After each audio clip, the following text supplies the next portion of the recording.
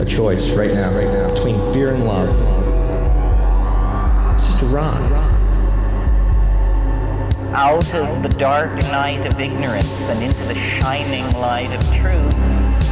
Expanding reality. A population of citizens capable of critical thinking. We don't see things as they are, we see them as we are.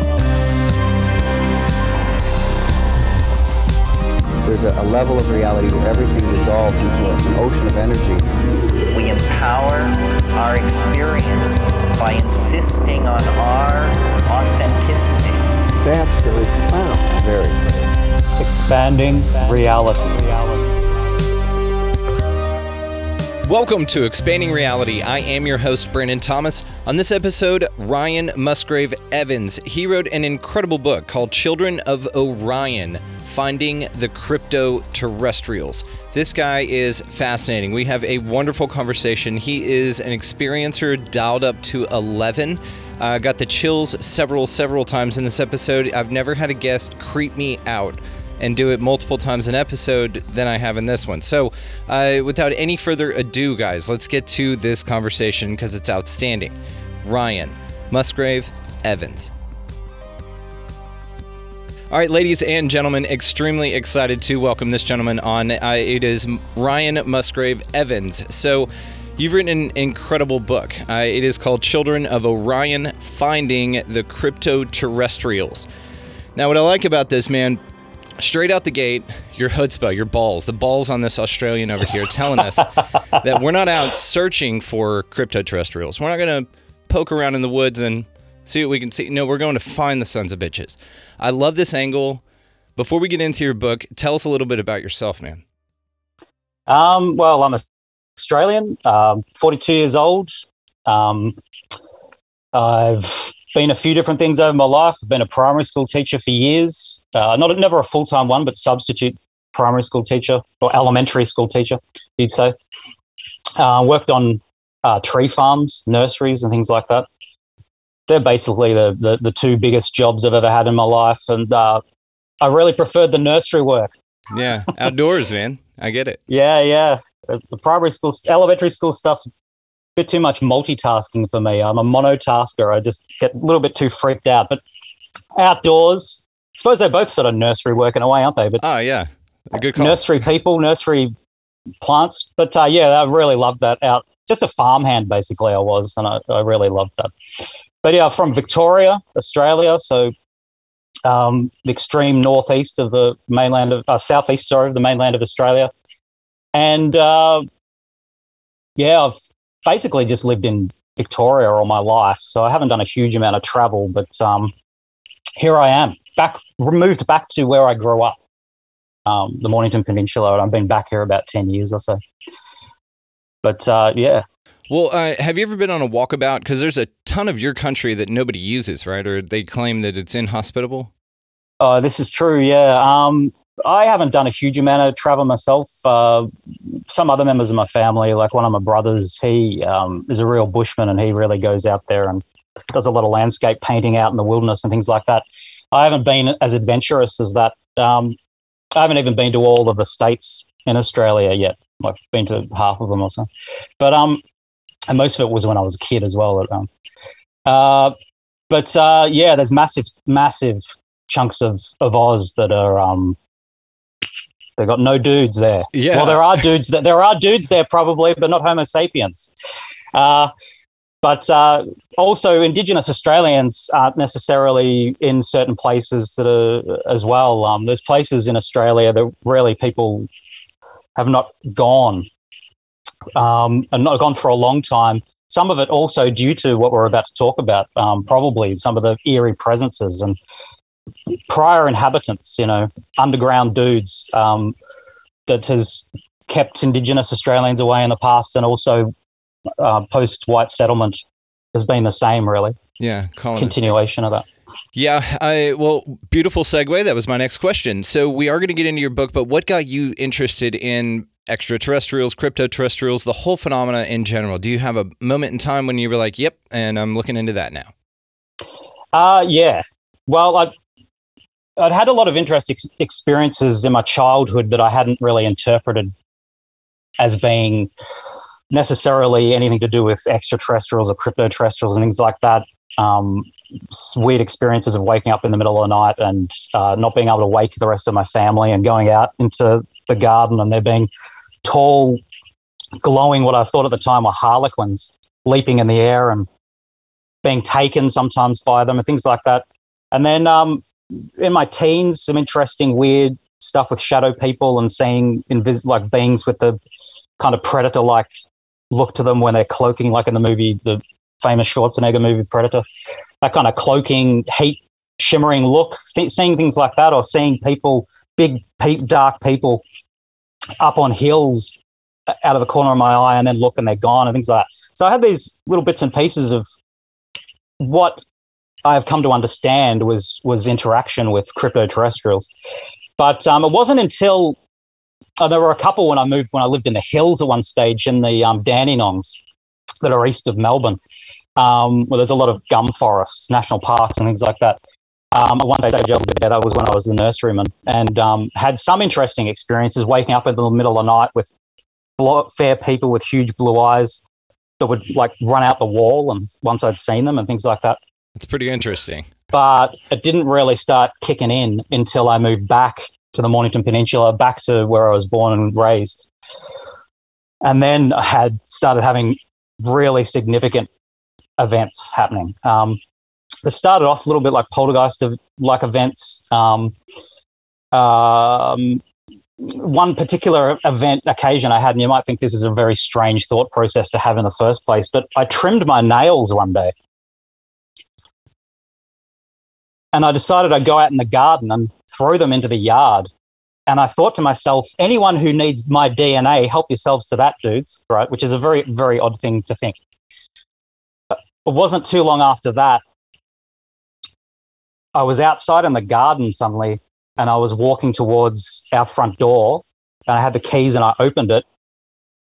I put it on the key on the peg, levitated, went over the top of these like baby gates that our son was like 2 or 3 at the time, keeping him out of the kitchen and stuff, levitated over the top of them and went into bed, and then was like, that was very, very strange. So I suspected something had happened then, but I'd only remembered the tail end of some kind of event. Hang on. So this happened to you physically? This wasn't a dream? This is something you physically remember? Yeah, or physically. Yeah. Well, some people, skeptical people might say, oh, that was a dream or whatever, but it was different to a dream. I've always been into lucid dreaming, and I'm fairly accomplished at lucid dreaming. My older brother taught me how to do it when I was in my teens. But you would know the difference, and this is I would, not yeah, that. It felt real to me. Right. I want to just, no, you're fine. I just want to say this straight. We do not judge here, man. Your story is your story. I'm really excited to hear this. Like, I'm taking this for everything that it is. So you're in good hands here. You're in a good place. No worries. It's a safe place. So enjoy. Well, man. it gets freakier than this. So hell yeah. Strap in, right? Hell yeah. So I suspected that I'd been taken by something, right?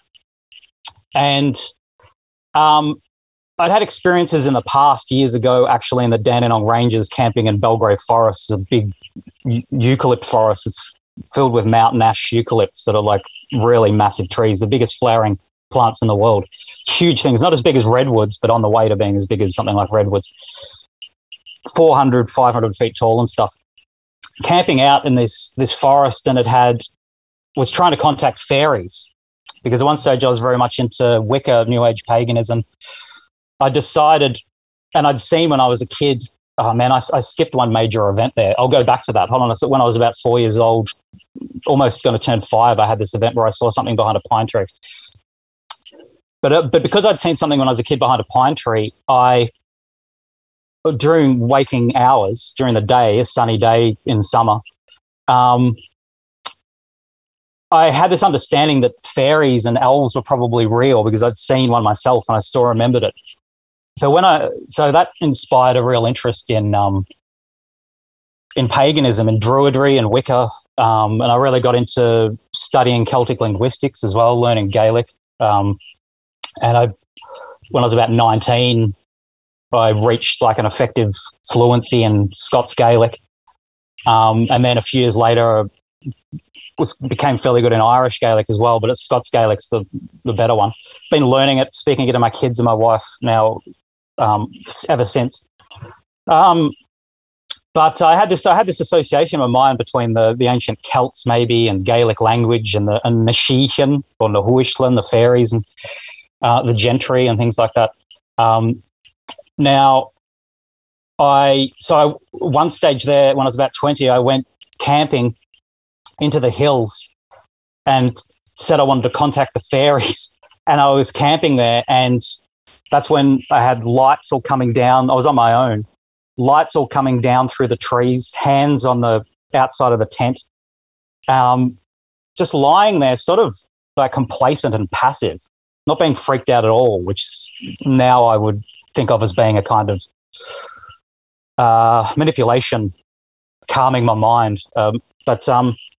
And then I woke up and it was morning and had like missing time. I didn't remember falling asleep or anything like that. So that was then. So anyway, so I had this sort of I'd always had this idea that fairies and elves or some kind of subterranean beings that were either magical or technologically advanced. I didn't quite know. Sure, those kinds of things come together in the end, I suppose. Sometimes you could see it as that. But but when I threw my fingernails out into the scrub and was having that thought, and then I had this first experience where I was levitating and stuff, I was thinking, this is bizarre, but I don't really know what's going on here, but something's going on. So I said in my mind, I think it was like a couple of nights later, if something took me, I'm happy about this and I want to experience this again. And then I was back outside again that night, standing on our veranda. And I thought it was a little bit odd, but I still had that kind of complacent thing where it wasn't that strange for some reason. I thought I started in a sort of like a obsessive compulsive kind of way, lining up coins and glasses that were on a table. And then I thought, okay, I'm now going to go inside. And as I went to do that, I started levitating. And I'm not sure if I went up around the roof of the veranda or straight through it. And then all of a sudden, boom, I was in a bed. And I had one of my legs, my right leg was crossed. So the foot was like touching the knee and the other leg was out straight. So there was a space on the bed right there where a woman was sitting, thin woman with huge blue eyes looking straight at me.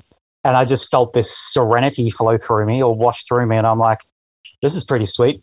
Damn. And then this huge dude walks over, huge long fingers with gloves, starts feeling around inside my mouth like a dentist, checking out my teeth. And then he moved around the back and I felt them pushing on my head, and just one of the most painful things I've ever experienced in my life. Doing some kind of procedure to the base of my skull, between like where the vertebrae goes into your skull. Just intense agony. But always with this sort of serene feeling, like I wasn't that concerned about it, even though all this was happening. Then there was a scan, and then images flashing across my mind, like images of forests and deserts and just the natural wildernesses and natural places. And then I remember the final image is the one I remember the best, was some kind of weird building behind all these trees with a really big tree in front of it. And then I went to the bathroom and I could sense that there was still something in the house. I could feel it. And then I went back to bed. So and the next morning, right where I'd gone up over the roof, our TV aerial was all twisted around, which was an interesting antenna. Yeah, the TV antenna on the roof. That was exactly where I'd gone up around through. So did you phase through the walls and ceiling and everything, or did you go outside and then ascend? I have done that too before, and I've even been returned upside down, where I came down into our kitchen once. That actually happened only about half a year ago. That was something else. But the thing that was a weird thing, coming straight down, and they were in the kitchen, two of them still looking up at me, and I'm upside down, and I felt like the dad out of Back to the Future, where there's something wrong with his back, and he's yeah. I'm like, It sounds like they cocked it. It's like they don't do that on purpose, so they're fallible. It sounds like there can be screw ups that occur, you know? Yeah, maybe it was a screw up, or I don't know, So maybe was it it's your a sense of physical humor. body that was upside down, or because Yeah, my body. Oh, it's my body. Yeah. okay, Sorry, have they yeah. always taken your physical body? I've heard the idea that your physical body sometimes stays there, and these beings will actually take your etheric body, and which still can have effects on your physical body. But basically, that's another explanation for somebody being able to phase through a door, or window, or whatever. Okay. Yeah, I don't know about that. I've always It's always presumed been they you. just. I Yeah. thought and I don't know why. When we talk about phasing and everything like that, in my mind's eye, what I saw was you coming back down into the kitchen where your physical body is standing there, and your astral body was upside down. So now your head is where your feet are, and they kind of screwed it up in that way. But now I understand it was actually your physical body. That's still cool. Yeah. So Yeah, did they said drop you on your head? Did they spin you right before they let you right? No, then they spun me right and put me back in bed, and but they have, and in their suits when they're wearing their. Your listeners are going to be able to see the video for this, Yes, are they? yes, Yeah. So if I hold that up, these suits that they wear, which I call boa suits, named after the Antonio Villas Boas case from Brazil. Yeah, and with Google eyes, as you say, yeah, goggled eyes, yeah. They they have glowing red eyes, which is some kind of enhancement to their night vision, I think. They wear the helmet that has telepath tech in it. They're not naturally any more telepathic than we are as Homo sapiens, but they use technologies to augment. There are other beings, like ones that are called the Sabethana, I think they're called, that are organically, biologically, they have the capacity to influence your mind and have that kind of thing.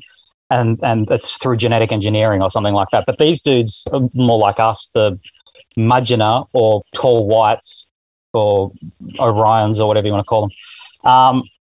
Or Sheehan, the old Gaelic fairies, the whistling, chirping, subterranean dwelling fairies of old Gaelic lore. They can also become intangible while they're wearing these suits. So they can walk through solid objects like they're shifting their particles. I wouldn't have a clue how that really works. It's all a technology. It's a technology, yeah. These kinds of things seem to come together in the end. If a technology gets so advanced, I'm inclined to think it all bleeds over into like a spirituality. So that event. So that was that one that I said where I went through the porch and then I was there on the bed and all this stuff was happening and the pain in the back of the head. That was the turning point. So that's it. So I'll get back to your original question. It was then really that was really where I got pulled into it. Wow. And then I was like, yeah. Then I was like, okay, this is real. Something's going on here. And then I looked into online, just generally looked into stuff. And I was really impressed with, Stephen Greer's old Disclosure Project that I discovered, and I was watching that and I was like, holy moly, this stuff's real. And then I was thinking, hold on a sec. The stuff that I'd seen and experienced when I was younger, these are the same people.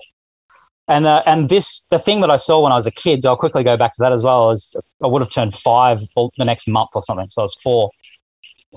My family had this tradition where we'd wander down illegally and go down to the local golf course where there was a small pine wood, like North American pine trees you'll be familiar with, but in a lot of golf courses around in Victoria and stuff, they grow a lot of pine trees and stuff. And we used to whip a bough off those trees for Christmas. And we'd just take a limb, and we had this general idea we'd never cut down a little tree, but we'd always just take a limb off a larger tree, drag it home. The Druid style where you just hang it up? Sorry? More of like the Druid style where they would just hang a branch? No, a big branch and then treat it as a tree. Oh, okay. Yeah, and then Very cool. because a big enough one and then treat it as a tree, But, so it was like about a week before Christmas in 1984, it would have been. I think 1984, 1983. Anyway, I won't switch to a mathematical mind state at the moment because that'll just throw me off my story here. But even with simple maths like that, I'm like, at the moment. I was there with my mum and my little brother was on her hip, and I've got older siblings that are quite a bit older than me, like 10 years, 11, 12 years older and things like that. They jumped a little fence and they were in this little wood. And my mum and my little brother and I were still outside the fence. We were looking in, and this thing with like a I thought this is, as a kid, I was like, its head was shaped like a triangle, and then it had like some kind of interesting sort of like ridges or something across the top of its head, with huge black eyes, really long fingers, putting them around the side of the tree like that, was peeking at me from behind the tree and going back in and coming out the other side. And I said to Mum, like, this was only like, it's 20 feet, it's like 20 feet away. And I said to my mum, what is that? And she goes, what? And I said, what is it? And she's like, I can't see what you're talking about. My brothers and sisters came from behind, dragging the pine tree, the limb that they'd cut down, walked straight past it when they were coming from the side of the tree that it was on, and just kept walking towards us. And I always thought of it as being the same texture of the bark of the pine tree, like it was made out of the pine tree. Like the Green Man. Like the Green Man, yeah. And nowadays I did, well, it was one of these dudes. Yeah. It was a suit, and it was like, now I understand that it was cloaking in some way. Or maybe part of the technology of the suit is that it can mimic actual textures around it. And mimic not only visually, but, kind of like a cuttlefish or an octopus or something. They can mimic textures. It looks fascinating. Yeah. Well, that's a thing as well. That's something that's something I might mention in the next book. Thank you very much. Yeah, of course. Because I sort of think of their suits as being able to cloak and throw images of what's behind forward so that you can't see them and things like that. But the idea of it actually developing the texture of something it's next to, this happened in the movie. That's an interesting idea, yeah. And now that we're talking about it, this happened in the movie Signs. Do you remember that movie by M. Night Shyamalan? Whatever his name is. Oh, yeah. The Shyamalan. Whenever he grabbed the little boy, his arm physically turned the pattern of the shirt. It was like a pattern. So it wasn't even like a solid, like a chameleon or something was trying a solid color based on that. But this mimicked the pattern touch for touch, stitch for stitch. Then he also did it whenever he reached out under the pantry. I do a movie review show with a buddy of mine named Darcy Weir, and we covered this actually with a guy named Gary King, who's really into crop circles, and you talk about crop circles in your book. I will segue back to that, I promise. And so we covered this movie, and so that was one of the things that we noted was the fact that the skin actually turned, but the suit, of course, would have that ability. Yeah, well, that sounds like that's a good explanation for what it was doing on that day. It's awesome. That is, yeah. Because it's such a high technology. I mean, even just to say that, even just to fathom it, right, from our mortal perspective, down here in this third dimension, whatever the hell these things are, which I do also want to get in with you. But we can only fathom the idea that, it's mirroring the steps behind us because we see this in predictive programming all the time. So I feel like predictive programming is a very real thing. I don't know how you feel about that, that the powers that be do this in movies and TV programs and news stories. They'll kind of roll things out to get everybody a little bit mentally at least aware that the idea is possible, even on a science fiction-y kind of a level. And they do this with like Harry Potter with the damn cloak thing. The Avengers use this kind of technology, and one would say that Harry Potter and magic is a technology as well, just more of a spiritual one. But it's an interesting concept, man, but I like the idea. And of course, so I want to circle back to your encounter, if you don't mind, the one where you were physically abducted out of the house and taken aboard a ship, or was this in your bed? It was on a craft. Okay. I was taken, and so this is what you're talking about. Yeah. When I had I was whipped up and up into something. And I don't know, like at one stage there, I thought that I had like maybe bashed into the TV antenna, the aerial. But since then, when I've been looking at other cases that have this kind of effect, it's the anti-gravitics in the craft, I think, that are like messing with things and ripping around metallic things that are nearby sometimes, and that's a mistake. Presumably, they don't mean to do it, but it's just like a symptom of them visiting it.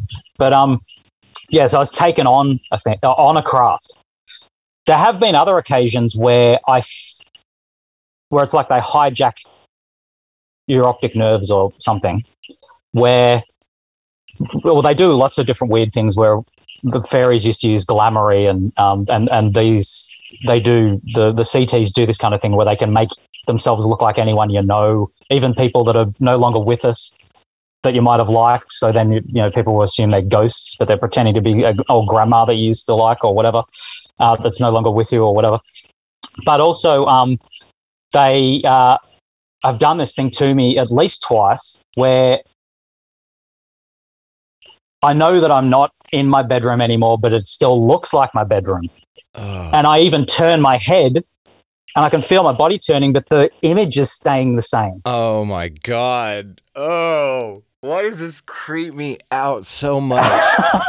Oh. And that actually, one of those happened like it was just a few months ago.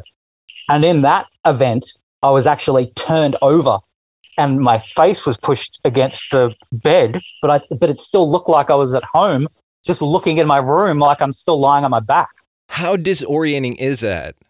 Very. I mean, right? What the hell? Okay, I mean, I was just so creeped out by that. Just right when you said it, the way you said it, the visuals that it gave me. Oh man. Okay.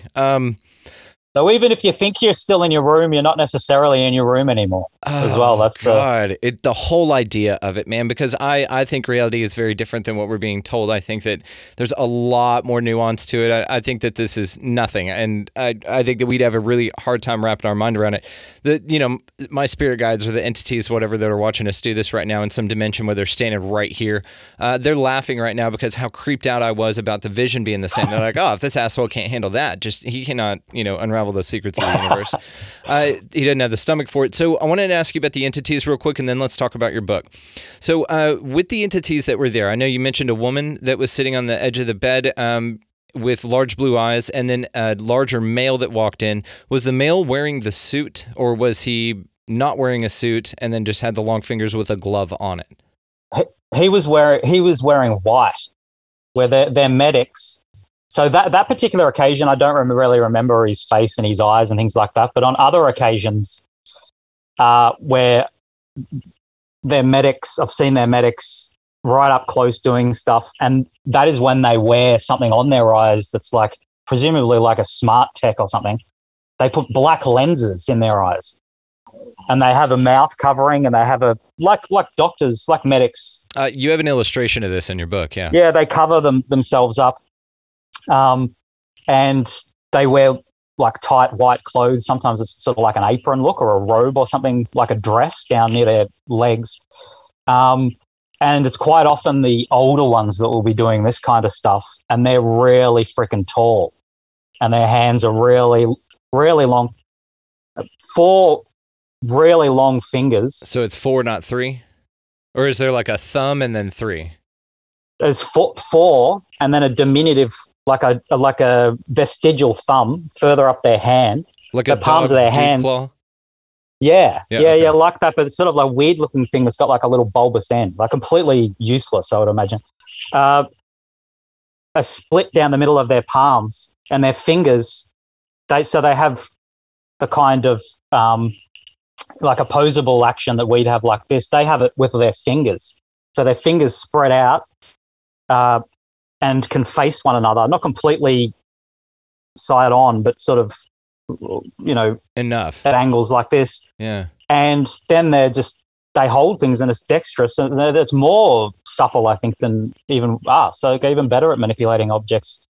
And their nails, I've also seen their nails are pretty much like ours, but sometimes a bit longer, but not actually claws. So you've seen their bare skin? Yeah. They're just like super pale white.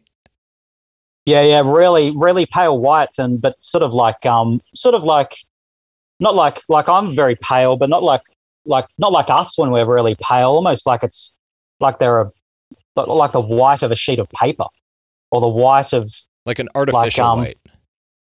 Yeah. Well, it looks like and without markings, but like as well. So it's really, really white, and almost looks like it's white marble or something like that. Like, huh. No freckles. Could you see any veins or any vascular system or anything like that? I mean, if they have nails, that's an interesting addition. And it also shows nails. an I evolution. don't really recall the idea of seeing veins.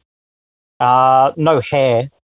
I haven't seen freckles, but there has been cases like the Antonio Villas-Boas case. He talks about her having freckles on her shoulders, I think, or there's freckles he saw on her body.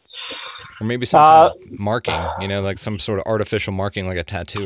Or maybe even like cosmetics to appear more like us than they actually do sometimes. We wear it like this around here. Yeah. Yeah.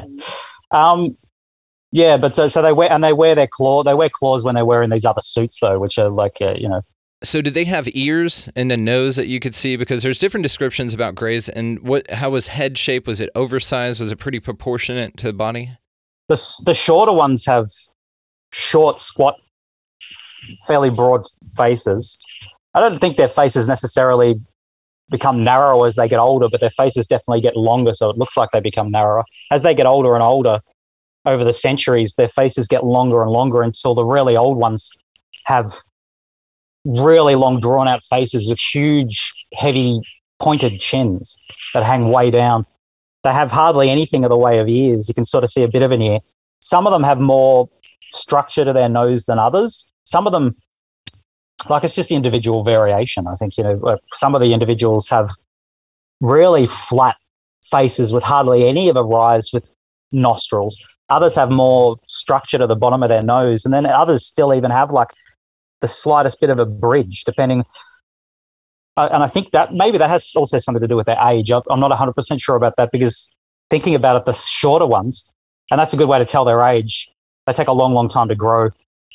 So if they're about 5 foot tall, they're probably going to be about 50 or 60 years old or something like that. Because they live for hundreds of years, right?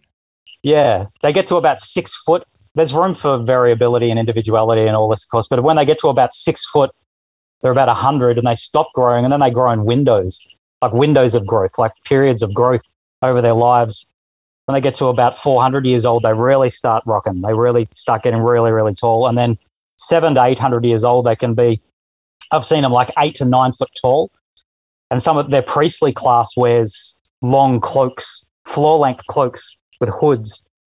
And particularly the elders are really freaking impressive, 8, 9 foot tall. Charles Hall, in his book, the Millennial Hospitality books, he's a experiencer of the same beings that I am. He talks about one of them being 10 foot tall that he saw. So that might be a little bit taller than I've ever seen, but massive disparity in heights depending on their ages. But even if they're 5'6" or something like that, they're going to be like 70 or 80 years old. And an adult by our, or an elderly person by our standards, but for them, they're just at the beginning of their lives. Yeah, they're just getting cranking up. Yeah. They're just getting cranking. But, so, it must be hard for them to shop for clothes then. It's like the opposite of us here, on this planet, where our kids, go through these growth spurts and they're like, I just bought those shoes. Now I got to go buy more. At the end of their life or their sessions, when they grow in those spurts, they jump like 10, 12 sizes at a juncture there. I bet in their society they have the opposite sales. They're like, hey, come in and get your growing in leaps and bounds sale, and we'll upgrade your clothing or something like that. I'm sure they don't have the stupid systems that we do. So what do you think about the idea that maybe, because whenever I hear about all of these different concepts, and I'm fortunate enough to be able to speak to amazing people like you, man. Your story is incredible. What you've experienced, the way you articulate it, you're a badass. I'm grateful. What I've come to find most interesting about all of this is the variance in experiences that are out there, even with the same what we would call extraterrestrial, UAP, cryptoterrestrial type of phenomena, where if you kind of put it in its own category of that, there's so many still. You're talking about different races, different things telling you that they're interdimensional and not from a star system. You've got things telling you they're from a star system. Oh, but not from that one. We're from that one over there. And so you have this variety of experiences. It makes me think of, okay, did you ever adopt a wild animal in school? Remember when they were like, hey, adopt a whale or adopt a tiger, and your third grade class got together and you all put money and you sent it off and they sent you a picture of a whale in the wild and you're like, that's my whale. Did you ever do that? No, I don't think we didn't have that. You guys don't like animals over there? Yeah, not really. Okay, no, yeah, no, fuck not 'em. no whales anyway. Right. Yeah. Fuck them. The only reason I mention it is because it makes me think of maybe we're something like that on this planet. We're just some sort of adoption program for these different style of entities, and they're like, "Ooh, I want to adopt Orion," this time, and they go and they adopt you, and that one particular group of entities is focused on you. Have you gotten any other type of entity interaction? No, and I. This is what I'm thinking about this, is it might be like you're tagged or something like this, because you do find this. Whenever people talk about it, they specifically talk about the Greys because that's all they've had experience with. They specifically talk about reptilians because same with Bigfoot, same with everything. I'm under the impression and under the idea, lately especially, again, after speaking with amazing people like you, that it's all connected. Paul Askoff wrote a wonderful book. He's under your publishing company, Flying Disc Press. Have you ever heard of it? UFOs, The Real Story?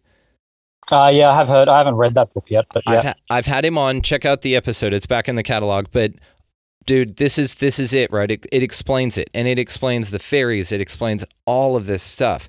That it's not necessarily other star systems. It could be, but it's more of an interdimensional phenomena. It kind of explains how they're able to phase in and out and all of that. Now, to your specific experience with the entities that you're talking about, I find it extremely interesting that it's all of their woo-woo and all of their powers are based in technology, that it's not a evolutionary advantage that they've obtained or adapted or something like that, or just how they are. It's a technological enhancement, which lends to the idea. Have you ever heard of Dr. Michael P. Masters? No. Okay, same thing. Back in the catalog, you got some listening to do there, Ryan. And he is a biological anthropologist, wrote a book called Identified Flying Objects. One of his hypothesis is, as an anthropologist, that they're future humans coming back in time machines. Now, what's interesting about this and why I ask you about the entities is because of this guy and his work. The way that he talks about it is that bipedalism, or 2 legs, 2 arms, a torso, and a head, this has only happened once on this planet, and it's been us. Whenever you talk about beings then that you are seeing, my mind tends to filter it through this lens simply because I find it fascinating. And the more you talked about it being a technological thing, not necessarily a spiritual or interdimensional type of woo-woo, electromagnetic type deal, that they needed the aid of technology to produce this, it makes me think more to that idea. Have you ever heard of that hypothesis? Yeah, they are future humans. Yeah, they've told me that as well. These ones, this is so cool. That depends on what you mean as well, because they've told me a lot of stuff. Okay, get into that. It depends on time travel. Time travel is really interdimensional travel, and what they are from not our future. What they have done is they have impoverished genomes. They left Earth around 50,000 years ago for them, or more than that actually,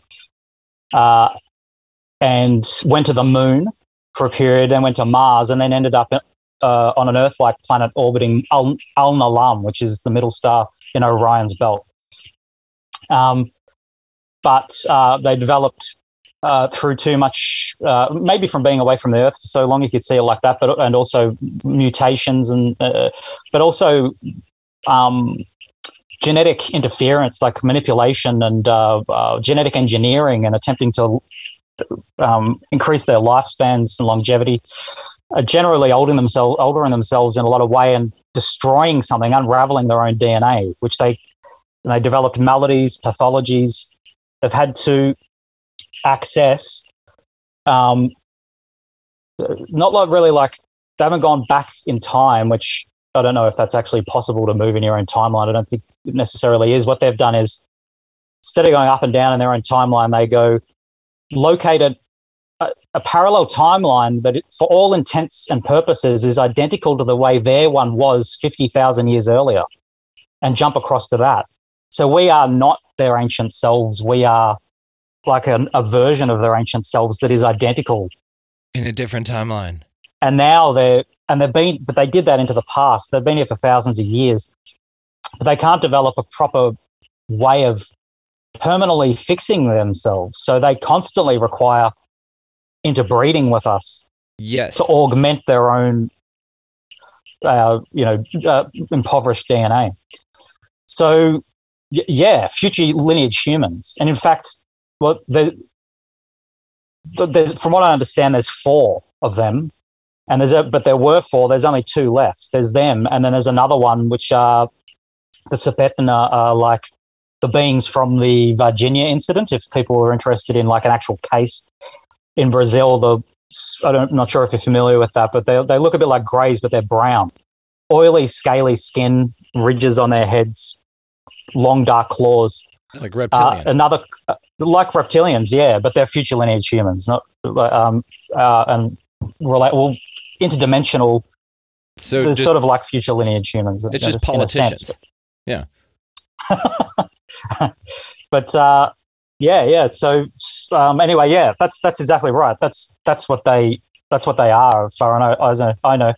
And the idea of there being life forms that are extrasolar, extraterrestrial, truly, or even extrasolar from outside our solar system, that have evolved independently from the Earth and independently from us, have nothing to do with us in that respect, but are sophisticated and can whip around and visit us if they. I don't know anything about them, and I don't think that they are necessarily as involved with us as these other guys, because it's sort of like a family thing. These particular entities, the ones that I've met, which are the same beings as the Chris Bledsoe case. Chris Bledsoe has his own ideas about his own experiences, and I've talked to him a couple of times. He's the loveliest dude. He's a deeply spiritual man. He interprets his own experiences very much through a lens of his own form of Christianity, etc. But I know that they're the same beings as the ones I'm in contact with. The tall whites, the Charles Hall kind of beings, kind of future lineage human. But they're the ones that have been influencing our world, influencing our politics sometimes, but spiritual worldviews, folklore, everything about our society really is sort of modelled on interpretations of the occasional empirical direct evidence that these guys are there. And then we build upon that and have our own cultural lens as to what they are, and give them, like, paint intricate tapestries of who the beings may be and add them to our mythologies and all that kind of stuff, and go off on tangents away from the actual nature of the beings sometimes. But some mythologies in the past have sort of retained more or less, or a better idea than we have nowadays, in the most part, as to what they were. Like the fairy faith of Celtic countries, they were fairly close in a lot of ways, I think, as to knowing what they were. They thought of them as being other people that were living underground. They had magical abilities, could become invisible. You had to keep them appeased sometimes. If you threatened them, they could kill your animals, or you even. And this kind of dance, living cheek by jowl with these guys that they took to be a real daily interaction, informing their lives as well. And I think in particular, the jinn of Middle Eastern mythology and stuff. Sometimes when I read about the jinn, it seems quite obvious to me that these are a description of the Gaelic fairies, but by Middle Eastern, like pre-Islamic beliefs. People in Islam still believe in the jinn and things like that, but there's sort of like a bleed, a leftover from earlier pagan Semitic people and Persian people and things. But so some of them have been closer to it than others, and in some ways, some of the old cultures and older civilizations were closer to understanding what their true nature, I think, than mainstream society is today. But I'm not sure about true extraterrestrials, true aliens that have no genetic relationship with us. I have no idea about anything like that. And I sort of doubt that they'd be overly interested in us because there are the world, like the universe is full of life, and they have their own places. This is probably not overly interesting to them. But certainly those people that are future versions of ourselves, or sort of interdimensional versions that have this genetic relationship or affiliation with us, they're very, very interested in us because we're a crutch to them now as well, to keep them alive. And every new generation of theirs requires a little bit of an influence from us. It's not parasitic necessarily. It is symbiotic, because they also make sure the Earth's okay when it comes to like solar activity, ensuring that the sun doesn't knock out electrical grids and tapping into that, and they have future-looking technology and things like that as well. They can see potential futures, and they pilot reality in the sense of like piloting a TV show or piloting a research project or something like that. They can see many turns ahead and decide what kind of actions to perform now, who to talk to, what to do.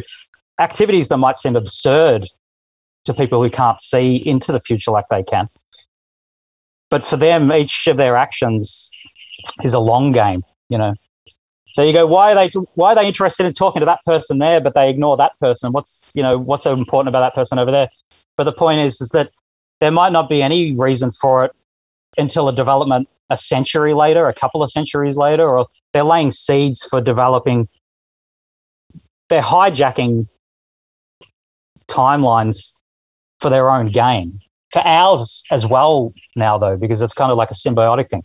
We are, in a sense, some people probably don't like me saying this, but because it's a little bit derogatory when it comes to Homo sapiens or something, or maybe it sounds like it is a little bit parasitic or something like that on their part, but we're sort of like free-range ancient humans to them, where they take what they need from us. Sometimes they have these interactions, they wipe our memories. Sometimes they'll leave people with some kind of experiences and memories. But to me, sorry, I'm sort of going a little bit off on a tangent right now, but I'll just quickly say this, that it's one thing like seeing, say, UFOs or UAPs, or maybe having some kind of close encounter where you see a being, you know, wandering around picking flowers or something like that, and go, okay, that's normally interpreted in mainstream society. You go, that's an ET experience, you know, that this person is having some kind of encounter here. But the real tick in the box for me, indicating a real indicator for me that the particular beings that I am in contact with and know are influencing someone else's life. If someone tells me that their house is haunted, if someone tells me that, that their bowl of muesli's disappeared from the kitchen counter and it's suddenly in the freezer, or they hear voices in their house at night, footsteps, dark shapes moving through walls, levitating, glowing people, luminous people, even to the extent of seeing people that shouldn't be there, that are in their house, perhaps even people that are deceased, and interpreting them as ghosts and things like this. When I hear about that kind of thing, I think they're probably a tall white experiencer. And feeling hands on you in the middle of the night, not necessarily like something that's going to be a red light would normally be interpreted as ET related, like let's say, like a situation I talked about before where there's tall entities doing things to you and they're in masks and they're obviously like cutting you open and doing things to you, like in our mainstream society and also in mainstream ufology, I suppose you'd say. Which ufology is fringe, but the mainstream of the fringe, people would normally interpret that as being ET related. Yeah, that goes into the basket. But if you are lying in bed at night and suddenly you feel hands touching you and maybe turning you over, or a hand on your back or something like that, that goes in the ET basket too. That doesn't that's not. See, but normally people will go, oh, my house is haunted, there's a ghost or something like that. But this is what they do. I wake up in the middle of the night and like feel a hand on my face, and then wake up and sort of look and maybe not see anything but the hand. I can still feel the hand, and I'm like, oh, they're here. Oh my God, dude. And they're doing something, and I've woken up, and they're allowing me to feel it or whatever. Or like a sharp pain suddenly in my arm, and I'll wake up and I'll look, and there'll be this big dark thing standing right next to me. And I'll think, oh, they're like injecting me with something or taking a sample or something. And you get this feeling like everything's cool, just don't worry about it. And I just fall back to sleep. But a lot of things that are normally be categorized as sort of like ghostly hauntings and things like that are them a lot of the time, in my opinion, and not necessarily related to the idea of like deceased humans hanging about still in places they used to live in and all that kind of stuff. It's attributable to these guys. This is the part of it, though, because now I'm looking through it through this lens. Because yes, if they're able to manipulate their physical appearance, they can appear as anything. They can appear as Bigfoot. They can appear as Large Dog Man. They can appear as your grandma. They can appear as all kinds of cool stuff. Mothman, perhaps. All of these things now, again, are looking more and more interconnected, but it may be via a technology, not necessarily something that is like a superpower. But I mean, any advanced technology would look like magic to us because we're just stupid, dumb cows running around on this planet. And there's something I wanted to ask you about that here in just a second. But to finish my point on this, it sounds like whenever you talk about that they just use us as a resource, that they have this technology. Is it possible that what they're doing whenever they're able to see into the future, is it possible that what they're able to do or what they've done is created a technology or a computer that's so advanced that it can play out every possible scenario given a set of parameters? Like they can rule a bunch of things out. Okay, we're on this side of the universe. We want to see if we make this decision, what will happen, or if we make this decision, what will happen. And there's such a strong quantum type algorithmic computer that we can't even fathom that will manufacture or manifest this close as it comes type of a observation of that. Do you think that's possible? Oh yeah, maybe. Yeah, you mean like that their future-looking technologies, prophetic technologies, are doing that? Yeah, like you're suggesting maybe. Yeah, they're accessing reading potentials, and the process is so powerful it can really just pump through potential worlds to indicate to them how they should behave. Yeah, you're suggesting rather than them literally looking into just the future, into another timeline somehow, they're manifesting it this way. Yeah, it's like a that's simulation. possible, yeah. How we simulate asteroids if they're going to hit Earth or something, just way better, like way better. And then maybe, yeah, I mean, it's just possible. I just like, jumping down the idea rabbit hole here.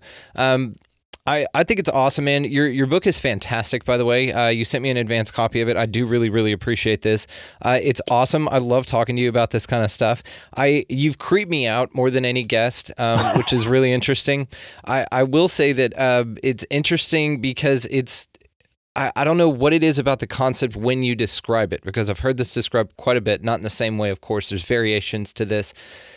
What interests me about all of this, of course, is how fantastical it is, but how personal it is. Also, you are way more cool with being poked and prodded and woken up with creatures standing around you than I ever will be. Even though it's whatever you know about it or however you feel about it, I would not be cool with it. That's probably why it's happening to you and not to me. That makes sense to me. Well, yeah. Well, I'll tell you, I don't think he'll mind me saying this.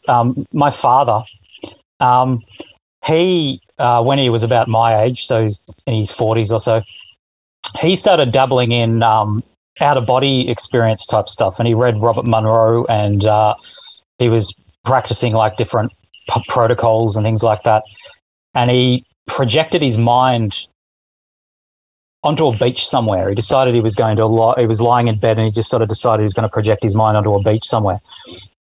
And invisible, while he was there on the bed, and he was sort of imagining a beach, I think he was saying he was going to be in Queensland or something like that. Someone sat on the bed next to him that he couldn't see, leant over and giggled into his ear. Oh, God. And he freaked out. Ugh. And he gave it up. He said, no, that's it for me. He's also seen UFOs and things when he was younger, and he also has a memory when he was a kid of a huge black shape with huge eyes staring in the window at him when he was a kid. So I am fairly certain, is an experiencer as well, but because his reaction was so fearful, it's like they might still be there interacting with him, but they don't let him remember it. Exactly. This is the thing. They want you to be okay with it, even though they're doing something that's not okay. Because that's the other thing about this. This is not okay. They might hijack your mind into thinking that it's okay, but this is a violation of everything that it is to be you, right? And this is why, yeah, I've thought about this for a long time too, that it's just kind of, we're just an experiment or we're a resource for them.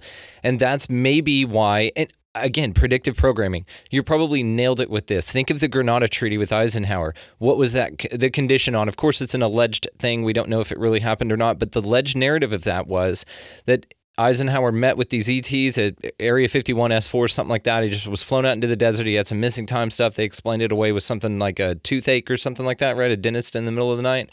Oh, Okay. yeah, another one you're talking about, yeah. Yeah, and so he goes, allegedly makes this treaty, but in that treaty, he agreed to swap human beings, Americans, for technology. And so then the thing was, though, and the caveat, and here's where you know it's crazy, and probably you're spot on in what's going on with this, is because then they said, well, yes, you could take a certain amount of people, but you have to make a list of all of them. Aliens, we're just going to trust you with your technology. You need to make a list of all of them, and you can't take too many. That went out the window the second they turned around. I mean, now they just do whatever the hell they want. They never needed our consent anyway. I think that maybe what happens with that, and if there's any validity to it, the idea could be that he basically swapped technology for that, and in return, there's a huge cover-up that happens with their presence, with their actual motives. If you told people that we are cows for aliens to do with whatever the hell they want, and all of the shit around here is just a distraction to keep you from figuring that out, what would happen, to all the there'd be riot, there'd be chaos. Everything would just shut the fuck down. And that's why they give you the bread and circus, maybe, is to distract you from the fact that we're just cattle. Yeah, maybe. Well, we are in a sense. Yeah, that's right. I mean, but it is sort of a mutual benefit. And then I don't know about those particular ones, like the ones that people talk about and call greys, that are another kind of like future lineage human that are similar to the Sabetna, but from a little bit earlier in their history. I think they were closely related to them. They are less altruistic than the ones that I know, or maybe they're telling me to think that. See, this is another question I've got, is you're always working from their perspective or from their truth. Yeah. You're always learning something from their perspective. This is That's why, right. Again, it's interesting to me that only one type of entity or one type of creature generally contact people. And it sounds like your dad had the same thing. Yes, it runs in your family, which is a question I had written down for you. Does this shit happen to your ancestors, And so, yeah, it is this weird thing to where it's only one of them. You got to take their word for it. What if it's all jinn and they're just screwing with everybody? Yeah, well, that's right. Well, these guys, like these guys that are the jinn, or they call themselves Majina, and I'm not sure if the Semitic word jinn is actually related to that very word they've given me for themselves, Majina, which I think as well is the same word as Wanjina in like Kimberley. Yeah, well, that's right as well. Yeah, I'm not sure. I mean, but this is a word for themselves in their own language. Right. I'm not quite sure of the relationship it has to words in English that or Homo sapiens languages that might sound similar to mudge and things like that. Maybe English got magi from their word. Maybe it's the other way around. Well, maybe we got it from them. It is a possibility, and I've also wondered whether maybe the majestic and MJ12 is like a nod to them. Yes. As well, because what is the etymology of majestic? Why were I don't know. Have you ever read about that? Why the majestic were called that? No, I don't. But I know very well about it. But that's not a question I asked. Why the name? No, good call. I thought it was just a dope name. Anyway, it's cool. Yeah, it is cool name. But yes, they may be running everything, They disguise themselves as different things of otherworldly beings. They can hijack your consciousness. They can make you remember or not. They, and think about this, man. How screwed up would this be? Have you ever seen the movie Dark? Shit. Forget the name of it. Anyway, it had a young... Dark City? Yeah, maybe. Yes. Did it have a young Kiefer Sutherland in it? And he had glasses? Yeah. He's the professor, wasn't he? Yeah. Think about this. What if this isn't your family? What if this isn't, all of the things around you are implanted memories? What if they swap your wife out every other month? What if you, and then they make you just think that this is the life that you live? Yeah, well, I mean, now you're starting to freak me out, man. Well, I've done a lot of mushrooms, so just it's okay. That's cool. When you go down those rabbit holes, of course, it's just speculation, but it's crazy, man. What if they can hijack your consciousness to erase people? They're like, oh, we need your brother to go off world and battle some other aliens for us, so we're just going to forget that you knew that you ever even had a brother, and then we're going to shag ass and take off. And you just continue living your life. Well, that's true. Once you you pick the scab on that saw, it goes deep, doesn't it? Like, if they're manipulating your mind, where does it end? That is true. Yeah. And so, I mean, of so course, is any of this real? There's a question. Well, yeah. I mean, that's right. The old sort of like skeptical philosophy. Yeah. Skeptical philosopher of that real pushing the bounds on reality.